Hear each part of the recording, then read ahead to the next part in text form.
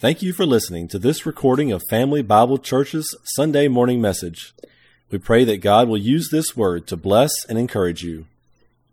Our reading today is from Isaiah 9, just verse 6 and 7. Last week we read starting back in chapter 8, so you got really good context for the verse that we're teaching on for 4 weeks.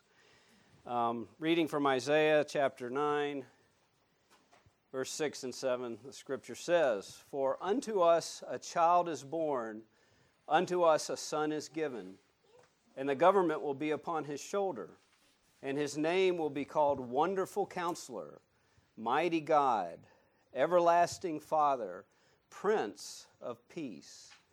Of the increase of his government and peace there will be no end, upon the throne of David and over his kingdom, to order it and establish it with judgment and justice from that time forward, even forever. The zeal of the Lord of hosts will perform this." So we are in the second of a 4-week series where we're teaching through these 4 names. Each name is a 2 consecutive Hebrew word, what do we call it? Doublet. Hebrew doublet. So there's 4 doublets here, gives us 4 names. And last week Steve taught on Wonderful Counselor. Today we're going to be going through Mighty God. But I first want to make sure we don't miss the big picture of this passage, okay? The big picture of this passage is that the child in the prophecy is God. We don't want to miss that. And I want to give you a few reasons here. 6 total. The first 4 reasons are the names themselves. Now, Wonderful Counselor, which Steve taught on last week, and Prince of Peace, when you look at the Hebrew words and how they're used in the Old Testament, they clearly point to God. But in the English, when you're just looking at it, and if you don't dig into it, it might not be as compelling to you. So I would say from the layman's just reading English, maybe not being taught strongly on it, those 2 might be weak. But the 2 in the middle are foot stompers. Do you know what I mean by a foot stomper? I don't mean dancing a jig while a fiddle and a banjo are being played. I had a friend and coworker who was in the Marines, and he told me that when they would go through training classes, particularly the younger Marines, you know, they're men of action. They get bored in class. And their officer who was teaching them wanted to make sure they succeeded. So when it was some important point that was going to be on the test, he wouldn't say this is going to be on the test, but he would go while he's talking, okay? Foot stompers. That point, and they knew from him doing that was going to be something they needed to know, so they'd pay attention. These 2 are foot stompers. Mighty God, and I have Eternal Father. That's a goof. I got it from the wrong version. That's Everlasting Father in New King James, everlasting, eternal.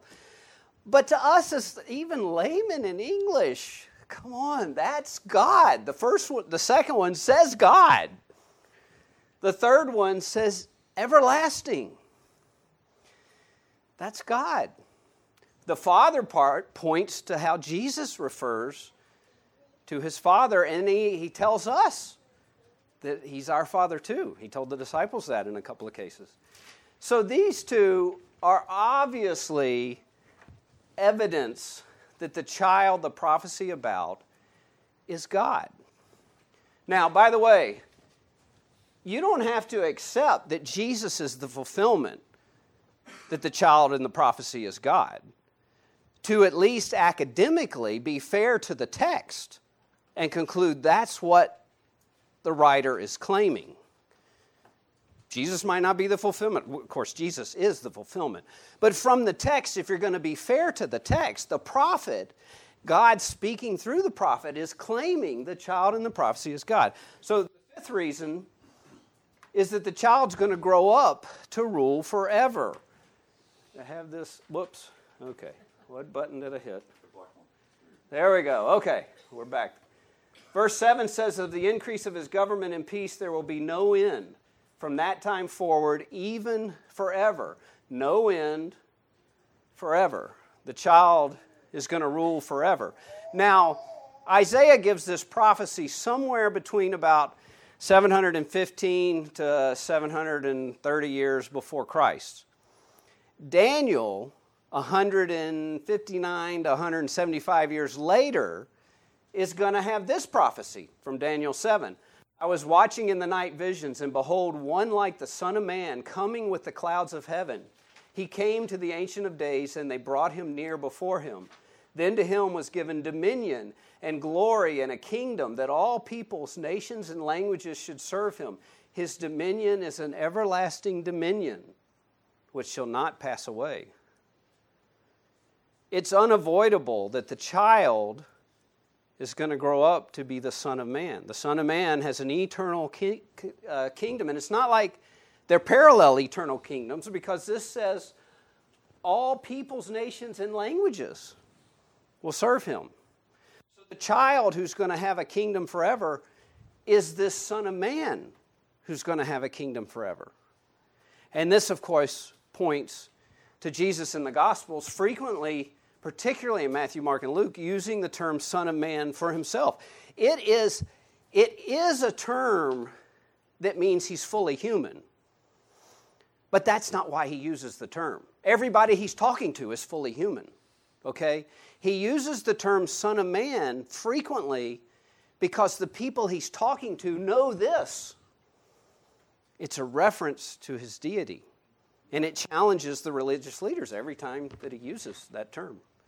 Okay, so in math, there's a lot of properties you learn going through math. If you're not a mathy person, just bear with me. But you probably went through this. Because long about third grade, you start being taught at the beginning of the year 4 or 5 basic math properties. And they keep coming up year after year. And one of them is the transitive property. A equals B, and if B equals C, then A equals C. So so it's just logical. If the child is going to rule forever, and the Son of Man is going to rule forever, then the child is going to grow up to be that Son of Man. Okay? The sixth one is that Yahweh is causing this to happen. Now, where did I get that from? The end of the verse, I think I have it here. Yeah. The zeal of the Lord of hosts will perform this. Now, you guys know, because Bob talked about it a lot. When you see in your Bible uppercase for all 4 letters, L-O-R-D, all uppercase, that's meant to tip you off that in the Hebrew, this is God's personal name that he gave to the nation of Israel. In the Hebrew, when we transliterate the letters, it's YHWH. No vowels are present. The best figuring out of how it's probably pronounced is Yahweh. So we say Yahweh, okay? But it's God's personal name, and this is important because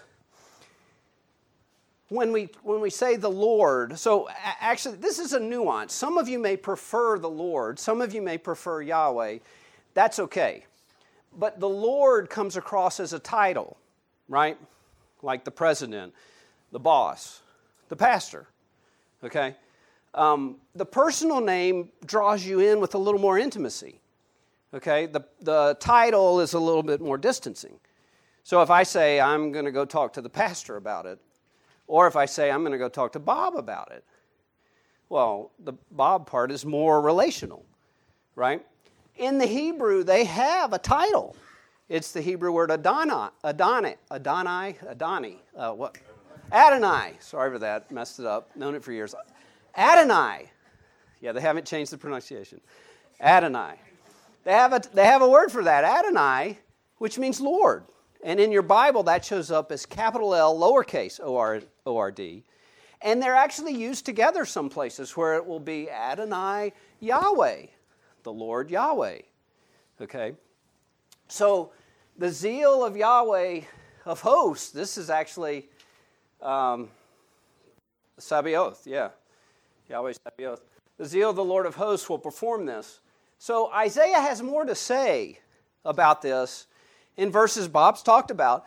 Chapter 43 to 48 just ram it home over and over again. And I got 3 of these up here. In chapter 43, before me there was no God formed, nor shall there be after me. I am the Lord, I am Yahweh, and there is no Savior besides me. In chapter 44, we have this, I am the first and I am the last. Besides me, there is no God. You are my witnesses. Is there a God besides me? Indeed, there is no other rock. I know of none. No, not one. In 45, and there is no other God besides me, a just God and a Savior. There is none besides me. Look to me and be saved, all you ends of the earth, for I am God, and there is no other. In the notes handout, there's some more verses from Isaiah that are on the same theme. So the reason I bring this up here, why it's a reason that the child is God, is because Yahweh is causing it to happen. And Yahweh says, from the same writer in the same book, we don't even have to jump to other books of the Bible, that there's only one God. Yahweh is the only God. So if Yahweh is causing this to happen, where the child is going to be called Mighty God and Eternal Father, and Yahweh will tolerate no other rivals, this is even more astounding because it means that, in conclusion, Yahweh will become a child and grow up to be the Son of Man who rules forever. You cannot be fair to the text, and here I mean the 2 verses in chapter 9, but also all of Isaiah and the Daniel text, all of that together. You cannot be fair to that text without coming to this conclusion. Even if you don't think Jesus is the fulfillment, you got to come to that conclusion. Okay, so that's the big picture. I want to make sure that we don't miss it. Turning to Mighty God, and I talked about Yahweh equals the Lord. From this point on, I'm going to try to substitute Yahweh. I think I have in what's on screen, but when I'm reading some passages, I'm going to try to substitute Yahweh in for the Lord. The Hebrew words here are El Gabor, and I've told you before about how I paint by numbers. I study Greek and Hebrew by numbers because I don't know Greek and Hebrew, but fortunately there's this wonderful thing called Strong's Concordance that gives numbers to all the words, and you, as a layman, you can dig into that, and you can, along with Greek or Hebrew dictionary, you can study how these words are used, where you're not tracing just the English word like mighty, but you're actually chasing the Hebrew word that's used there for mighty. And so I have God mighty here because El is the word for God, and Gabor is the word for mighty, so God mighty, but it gets turned around in the translation, mighty God. There's 2 other passages in the Old Testament where these words are used in an identically matching fashion, consecutive. This is one of them. It shall come to pass, this is just a page over in your Bible, Isaiah 10. It shall come to pass in that day that the remnant of Israel and such as have escaped of the house of Jacob will never again depend on him who defeated them, but will depend on Yahweh, the Holy One of Israel, in truth. The remnant will return, the remnant of Jacob, to the mighty God. So here we have El Gabor at the end of that sentence. Yahweh right before it. So now, this to me says Yahweh is God. But I am a little bit inferring. It's not quite the foot stomper, okay? But if we go to the one other verse that has this exact pairing, it's a foot stomper, Jeremiah 32:18. You show kindness to thousands and repay the iniquity of the fathers into the bosom of their children after them. The great, the mighty God, this is El Gabor, whose name is Yahweh of hosts, Yahweh Sabaoth. So, So the mighty God is Yahweh. Now, there's lots of verses in the Bible and passages that we could go to talk about how mighty God is. He does wonders, miracles all through the Bible. Okay, amazing things. Mighty's not always used there, but you see him being powerful, awesome, strong, in control. All these things that kind of go with mighty. Okay? So I'm not going to throw a lot more of those verses at you. What I want to do for the rest of this time is I want to look at 3 examples of God's might. Not to convince you he's mighty, but I want to draw out some ways that his might is demonstrated. And as I go through it, I want you to be thinking about 2 questions where you bring this home to yourself. Okay? The first one has to do with the past. What has God done in your life where you look back on it and view it as the mighty God working in you or on your behalf. Okay, so you're looking back at your life, trying to remember, when has God shown himself mighty to me? It might be last week. It might be 20 years ago. It might be both. It might be you may have lots of cases. You may just have one or two. Elijah gave a testimony. He can point back to like 1 to 3 weeks ago. Lots of cases. I mean, Tony's trip up there, he didn't mention this one. I think Tony did in a prior testimony time. But one of their friends let them stay in their house. And it was unlocked. I mean, we leave our house unlocked a lot, but not when we go out of town. They're out of town, left it unlocked. Go use our house. So it might be in the last week or two you can testify to it. But I want you thinking about this, okay? Because the past, what you remember God doing, directly ties to how you praise him, how you thank him, okay? Your praise and thanksgiving, it might continue, but it tends to get harder and weaker if you're not remembering what God has done. By the way, you can remember what God has done here. Got lots of examples. But thinking of ones in your own life help. Okay, so I want you to be thinking about that as we go through these 3 examples in the Bible. The second thing I want you to be thinking about is a future question, present and future. What are you asking God to do that will only happen if God is a mighty God? Now this question, the first one has to do with getting at encouraging praise and thanksgiving. The second one has to do with faith. Because it's only in faith, based on believing that God is mighty, that you have motivation to ask for him to do something that only a mighty God could do. And the other thing is this is probably not going to be little things, because you in your mind are going to be thinking of, well, I can take care of that. Which may or may not be true, but we tend to think that way, okay? So this has to do with faith. Standing on the Word of God, believing what he says, and based on what he says, asking. Okay? So I want you to think about those two as I go through these examples. So the first example is from Deuteronomy 10:17. Now I talked about how there were 3 total passages where El Gabor are right there matching identically. One of them is the Isaiah 9:6 passage, and then the other 2 that I showed you. There are a few other verses where El and Gabor get used in the same verse, where it's about the Gabor is referring to God, but they're not necessarily together in that matching fashion. Deuteronomy 10:17 is one of those. So we're going to be looking, I'm going to read through some verses in this passage. So go ahead and turn in your Bibles to Deuteronomy 10:17. And but I have that specific verse, if I could hit the right button, up here. It says, "For Yahweh your God is God of gods and Lord of lords, the great God, mighty and awesome, who shows no partiality nor takes a bribe." Now, in terms of the Hebrew words, it would, if we substitute in, it would be for Yahweh, because these are some words you guys know. For Yahweh, your Elohim is Elohim of Elohims, and Adonai of, I think this is Adon at this point, it's slightly different, but Adonai of Adon, the great El Gabor, and awesome. So they actually are together here, but in the way it's phrased, we pitch a comma in English. But the mighty is referring to God. So let's read from there.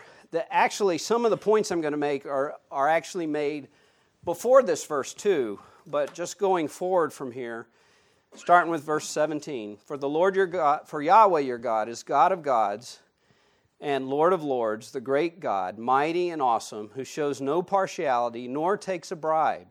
He administers justice for the fatherless and the widow, and loves the stranger, giving him food and clothing. Therefore, love the stranger, for you were strangers in the land of Egypt. So my first thing I take from this, God's might is shown in that he helps the less fortunate, those in humble circumstances in real need.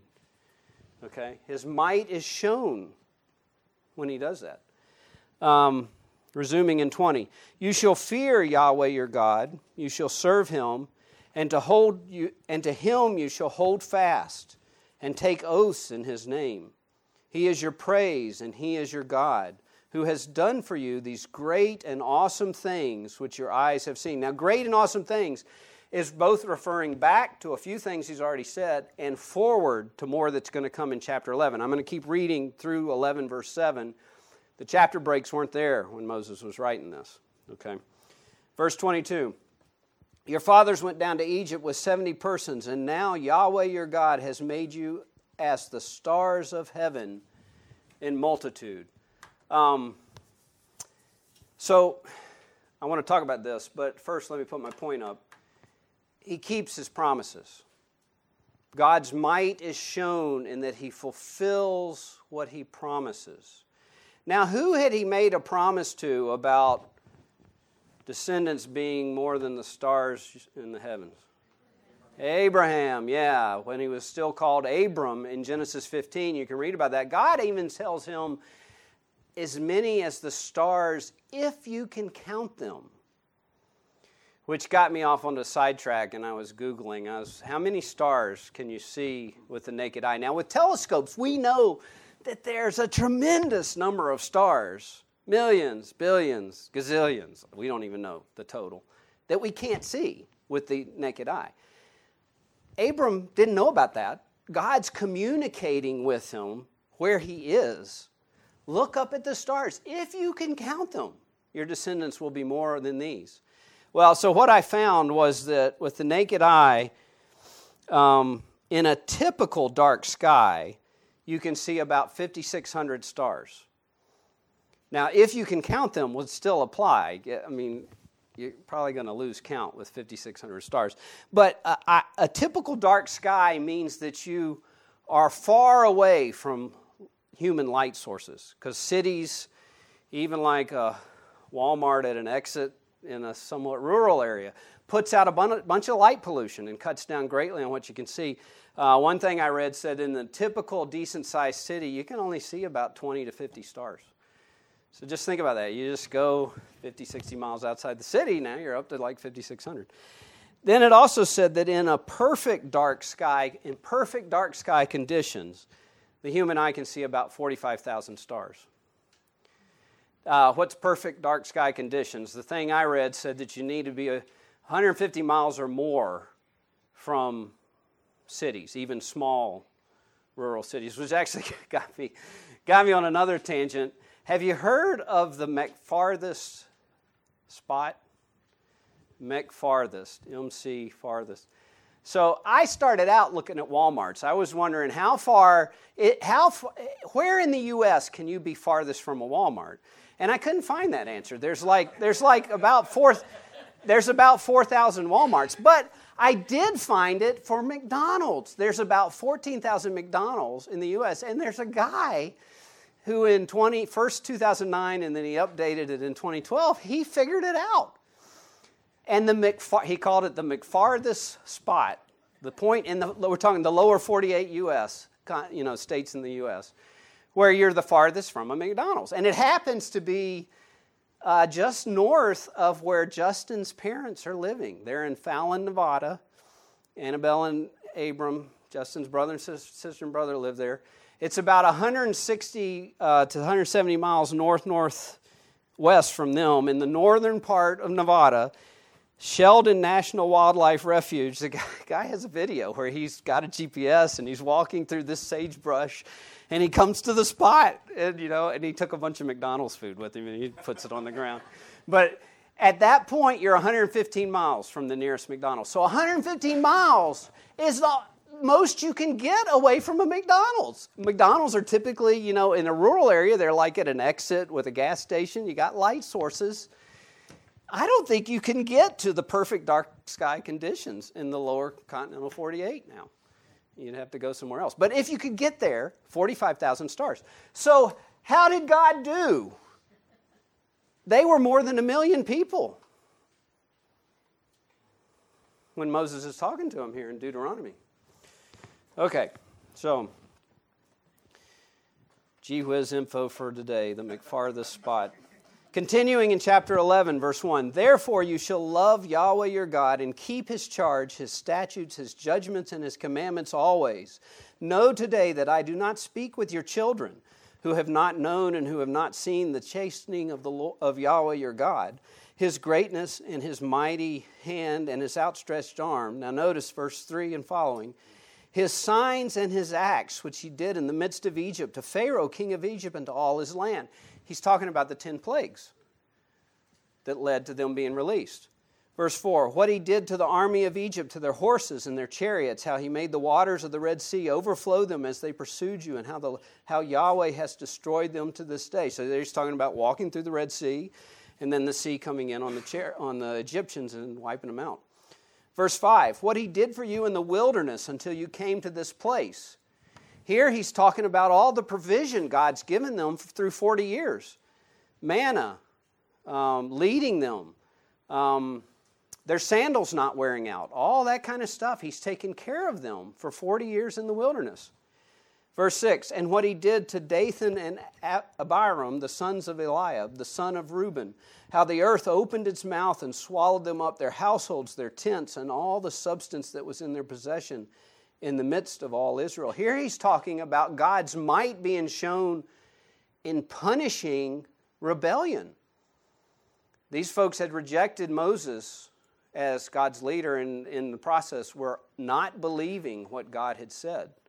And there were other things like that in the wilderness. So you got a bunch of categories covered here, but they all have to do with signs and miracles. By the way, just for completeness, verse 7, he says, but your eyes have seen every great act of Yahweh, which He did. This is the generation that they're now adults about to go into the promised land, and they were children when they came out of Egypt, as old as maybe 18 or so. By the 2-year point in the wilderness, when they refused to go into the promised land, their parents and grandparents refused to go into the promised land. The oldest of these is 19, because God says only those 20 and below, or below 20. I can't remember if 20 was included. One of you probably knows. But anyway, below that threshold, you're not going to go into the promised land. And they wander the next 38 years until all that grandparents and parents have died. And now they are eyewitnesses through this, through their lifetime of all of this. Okay, so He performed signs and miracles. Before I left that, okay, so those 3 are things that I draw out of how God shows His might. He helps the less fortunate. He keeps His promise. He performs signs and miracles. Has He ever done any of these for you? If He has, that fits into that question about the past. Okay? Example number 2, we're going to go to Luke 1, verse 49.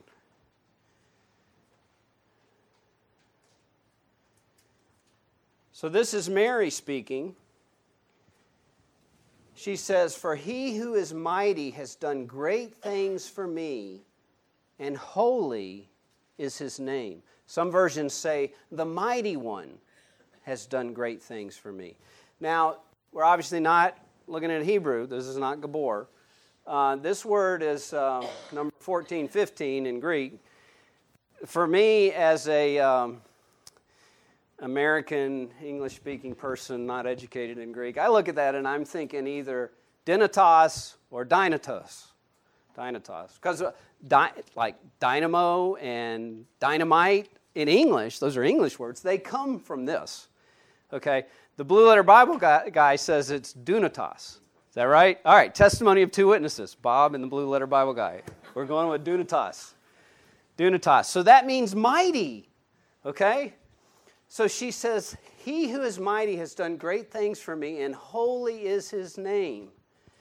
All right, let's look at this. Well, I want to start with 46 and read through this. Okay, so Luke 1, verse 46. And Mary said, my soul magnifies the Lord, and my spirit has rejoiced in God my Savior, for He has regarded the lowly state of His maidservant. For behold, henceforth all generations will call me blessed. So that's the first thing. He chose Mary to bear His son. You got to go back and look at the verses that came before. But the great thing He's done is choosing her of all women to bear the Son of God. The angel Gabriel says to her, he calls her highly favored. When she talks to Elizabeth, which is just the verses right before this, Elizabeth in 2 different verses speaks of her being blessed among all women because she's going to bear the Son of God. Now, I'm going to come back to that. You might not be able to identify with this in terms of God showing His might to you, but I'm going to come back to that. I didn't get to that. Continuing on in verse 50. And His mercy is on those who fear Him from generation to generation. His might is shown in being merciful to those who fear Him. 51, He has shown strength with His arm. He has scattered the proud in the imagination of their hearts. He has put down the mighty from their thrones and exalted the lowly. And continuing with 53, He has filled the hungry with good things, and the rich He has sent away empty. He scatters the proud while exalting the lowly. God's might is shown in this.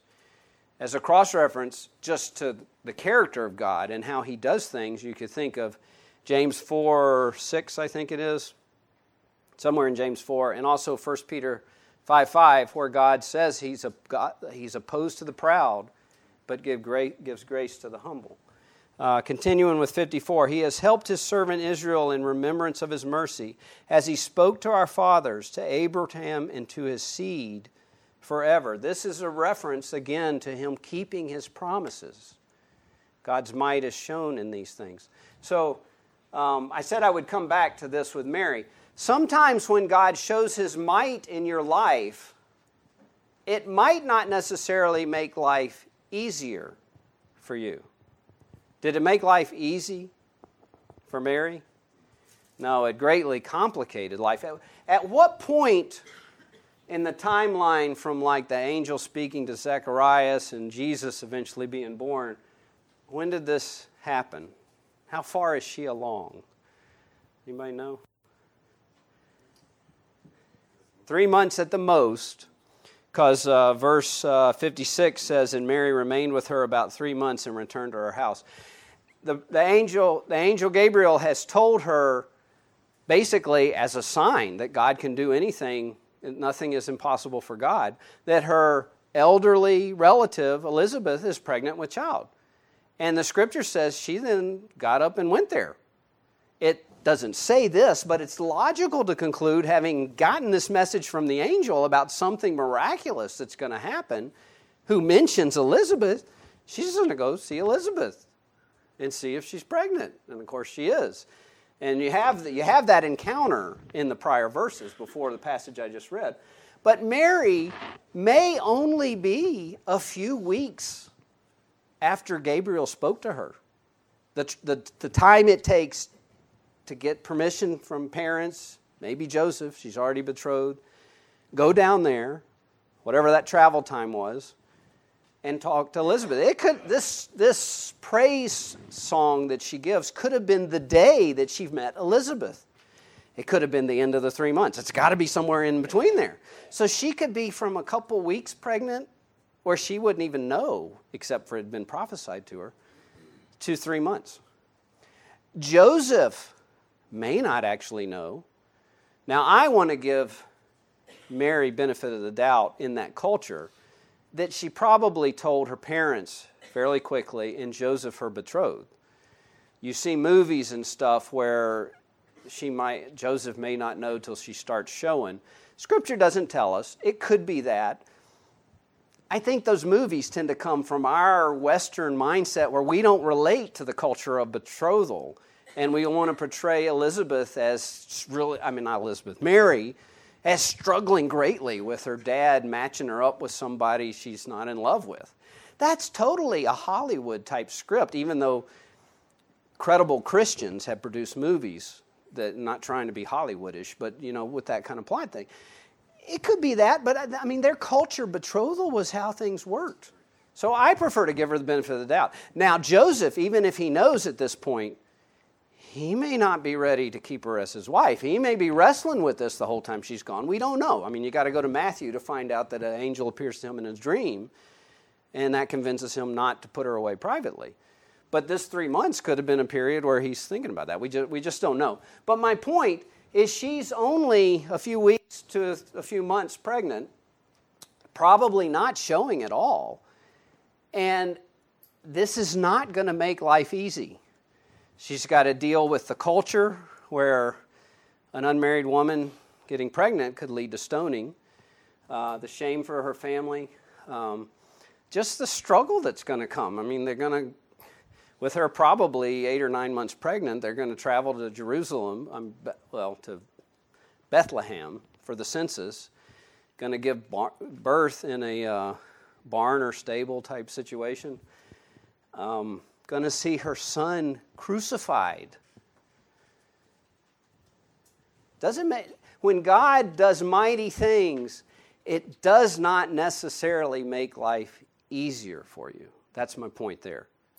Now, my bigger point from this list, because some of these are wonderful things that would make your life easier, has God done anything like this in your life? If so, that relates to that past question. Okay, example 3. Go to Matthew chapter 19. We're going to read around this passage too. 19 verse 26. So Jesus is talking to his disciples. He says, Scripture says, "But Jesus looked at them and said to them, 'With men this is impossible, but with God all things are possible.'" Now what does this have to do with mighty? Well, it turns out in the Greek, this is pretty cool, I think. Dunatos is the word here for possible.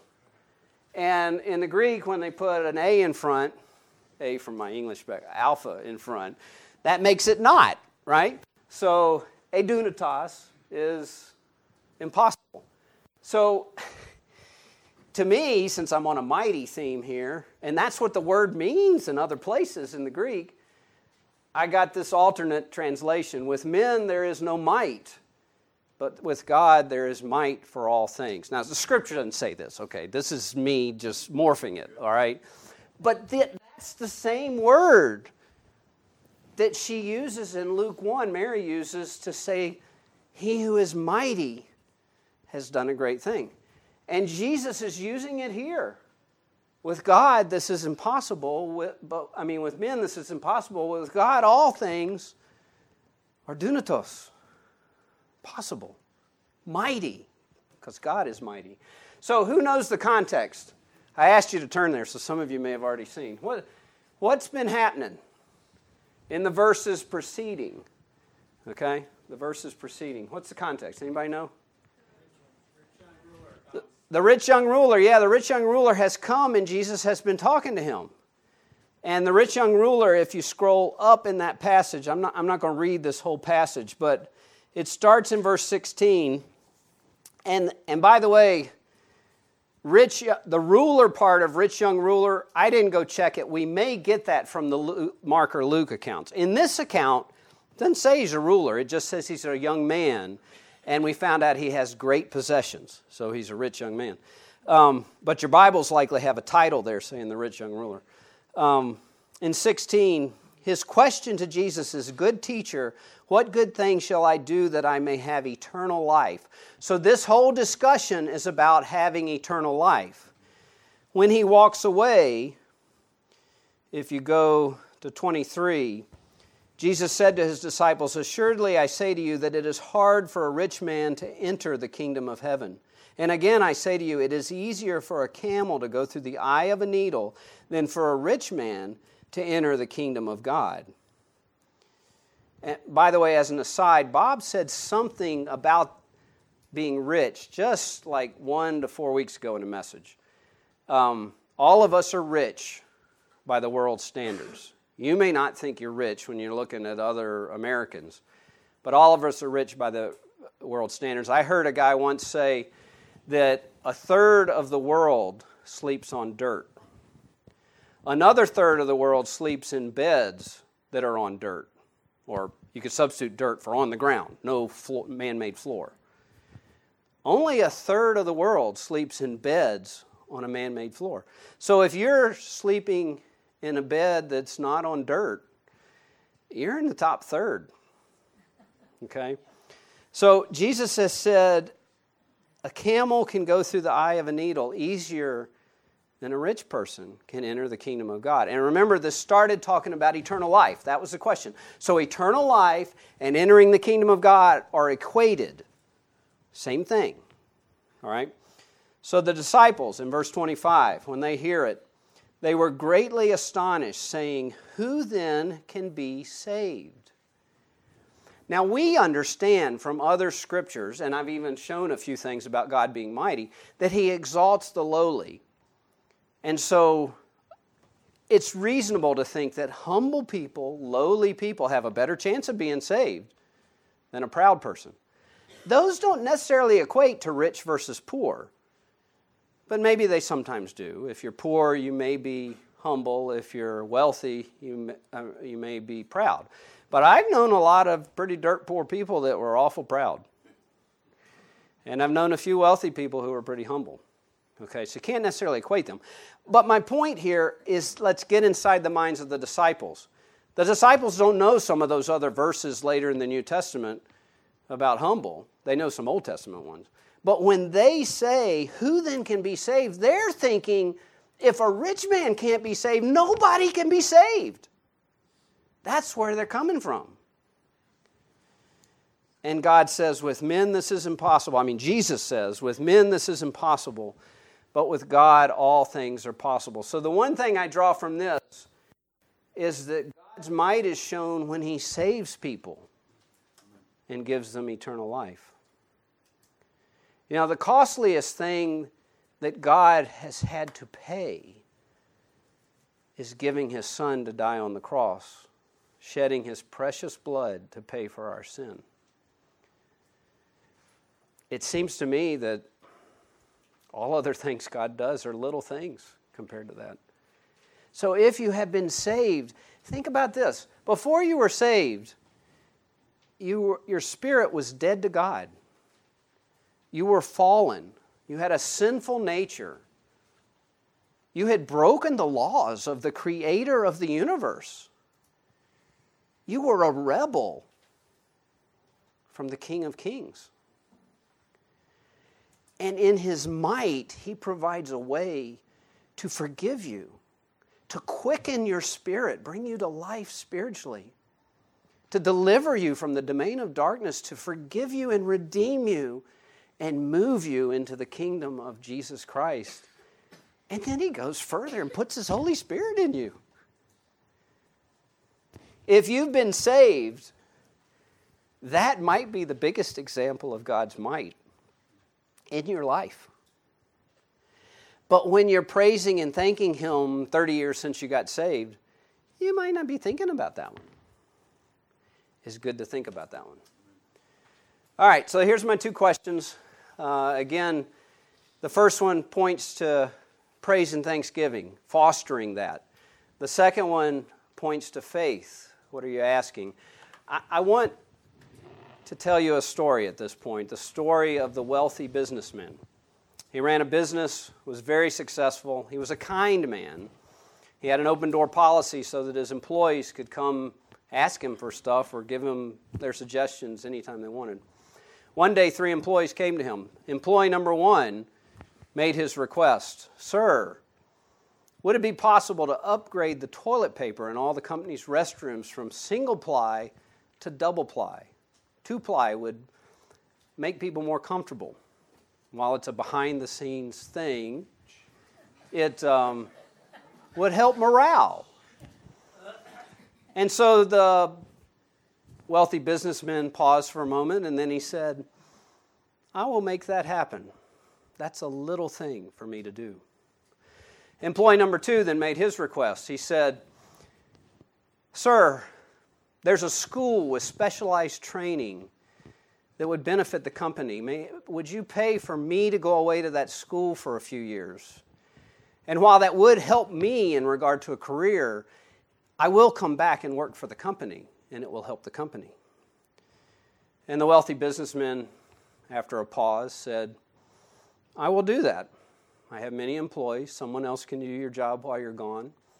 And you're right, that will help the company in the long run.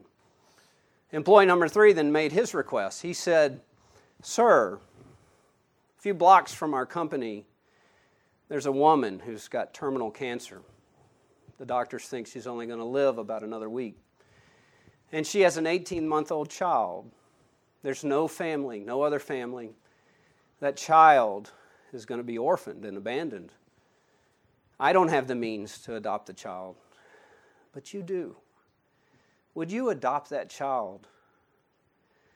The wealthy businessman paused for several moments and then said to employee number 3, "You're asking me to do something that does not help you and does not help the company. Do I have that right?" And employee number 3 said, "Yes, but I know you to be a kind man. And if you do this, it will make you look so good in the community. And it's consistent with your character." And the wealthy businessman paused for a considerable time and then said, "You are my employee, and I care about what you care about. And you are right. I am kind, and this would be consistent with who I am. I will do this. And really, this too is a little thing." Now, I tell you that story because in us asking God for things, there's stuff to consider here. Do you ask God for things that make you more comfortable? Do you ask God for things that will make you, we could substitute in the spiritual stuff, this is valid, help me grow in Christ and be more fruitful for the kingdom? And or do you ask God for things that won't help you at all, but you know it's His desire and it's consistent with who He is and will make Him look good? Now, as I give you these 3 categories, there's no judgment here, okay? The toilet paper request is an okay request. Our God is so mighty. Everything we can ask Him for is a little thing. He's got the power. And He loves us. He loves to do little things for us. Gail was telling me about a little prayer she pitched up to God after looking for something yesterday at our house. And the moment she prayed, she turned around and found it. A little thing, okay? It's not like God is too busy for you to ask Him for things. In His might and in His omniscience, He can handle all our simultaneous requests, okay? So asking for little things is okay. Asking for things that further His kingdom, help you grow in Christ, is good. But I want you to be encouraged to also ask Him for things that you know are consistent with His character and don't do you any good. Okay? Remember, you're on the same team. If the team's doing good. So Elijah, in your testimony, when you talked about these connections from the army, it's like you didn't use the word fellowship, but like a brother fellowship where people take care of each other. That's what we as God's people are. I started to say should be, but we are that, whether we're doing it well or not. Okay. Now, as you're listening to me, there's one last thing I need to deal with because somebody's probably thinking, what if I ask and God says no? I don't have time to dig deeply into that, okay, because we're at the end of the message. And the message isn't specifically on that topic. But God does say no. With Paul asked 3 times for that thorn in the flesh to be taken away, and God said no. My grace is sufficient for you in your weakness. In the book of Habakkuk, you can read about the prophet crying out to God twice, I think, and he wants God to punish evil nations and to protect Judah. And God replies telling him, no, I'm bringing the Chaldeans, which is the Babylonians, to wipe out this nation because of its sin. And when you get to Habakkuk chapter 3, you see a change in the prophet. He stops asking, and I think it's down around verse 16 or so. From there through the end of the chapter, it's a great thing to go read. But he accepts the no, and he says, I will still praise you. Even if, and he names things that in his society basically mean even if nothing good happens for me, I will still praise you. So here's my third question that I put up, and I have to say here, I'm not trying to beat anybody up with this, okay? This is a question that goes to maturing faith, okay? Because this is hard. The question is, does God have to do what you want in order for you to be convinced He is the mighty God? When people go through situations where they're, as Bob says, a troublesome situation, and it tests our faith. It could be an illness, a chronic illness that just goes on and on and on. And you're wondering, am I ever going to get well? It could be the death of a dream, something that you wanted in your life, and you finally realize, God's not going to give me this. It's a no. It's not going to happen. It could be something you've worked at and put a lot of effort in, and suddenly it just crumbles, and you're wondering, God, why would you do this? I have had one, and I won't go into the details here, but where I was convinced that something that did not benefit me would greatly glorify God in the eyes of some non-believers I knew, and God did not do it. I prayed about that thing for months. His answer was no. And I'm thinking it's no because He knew how He wanted to glorify Himself. Wasn't the way I had come up with. Okay, when those things happen, people start doubting. I mean, I could substitute in here that God loves you. Does God have to do what you want for you to be convinced that He loves you? The two things wrap together, because when things aren't going well and you're in a troublesome situation, Satan enters in and starts lobbing the lies. Does God really love me?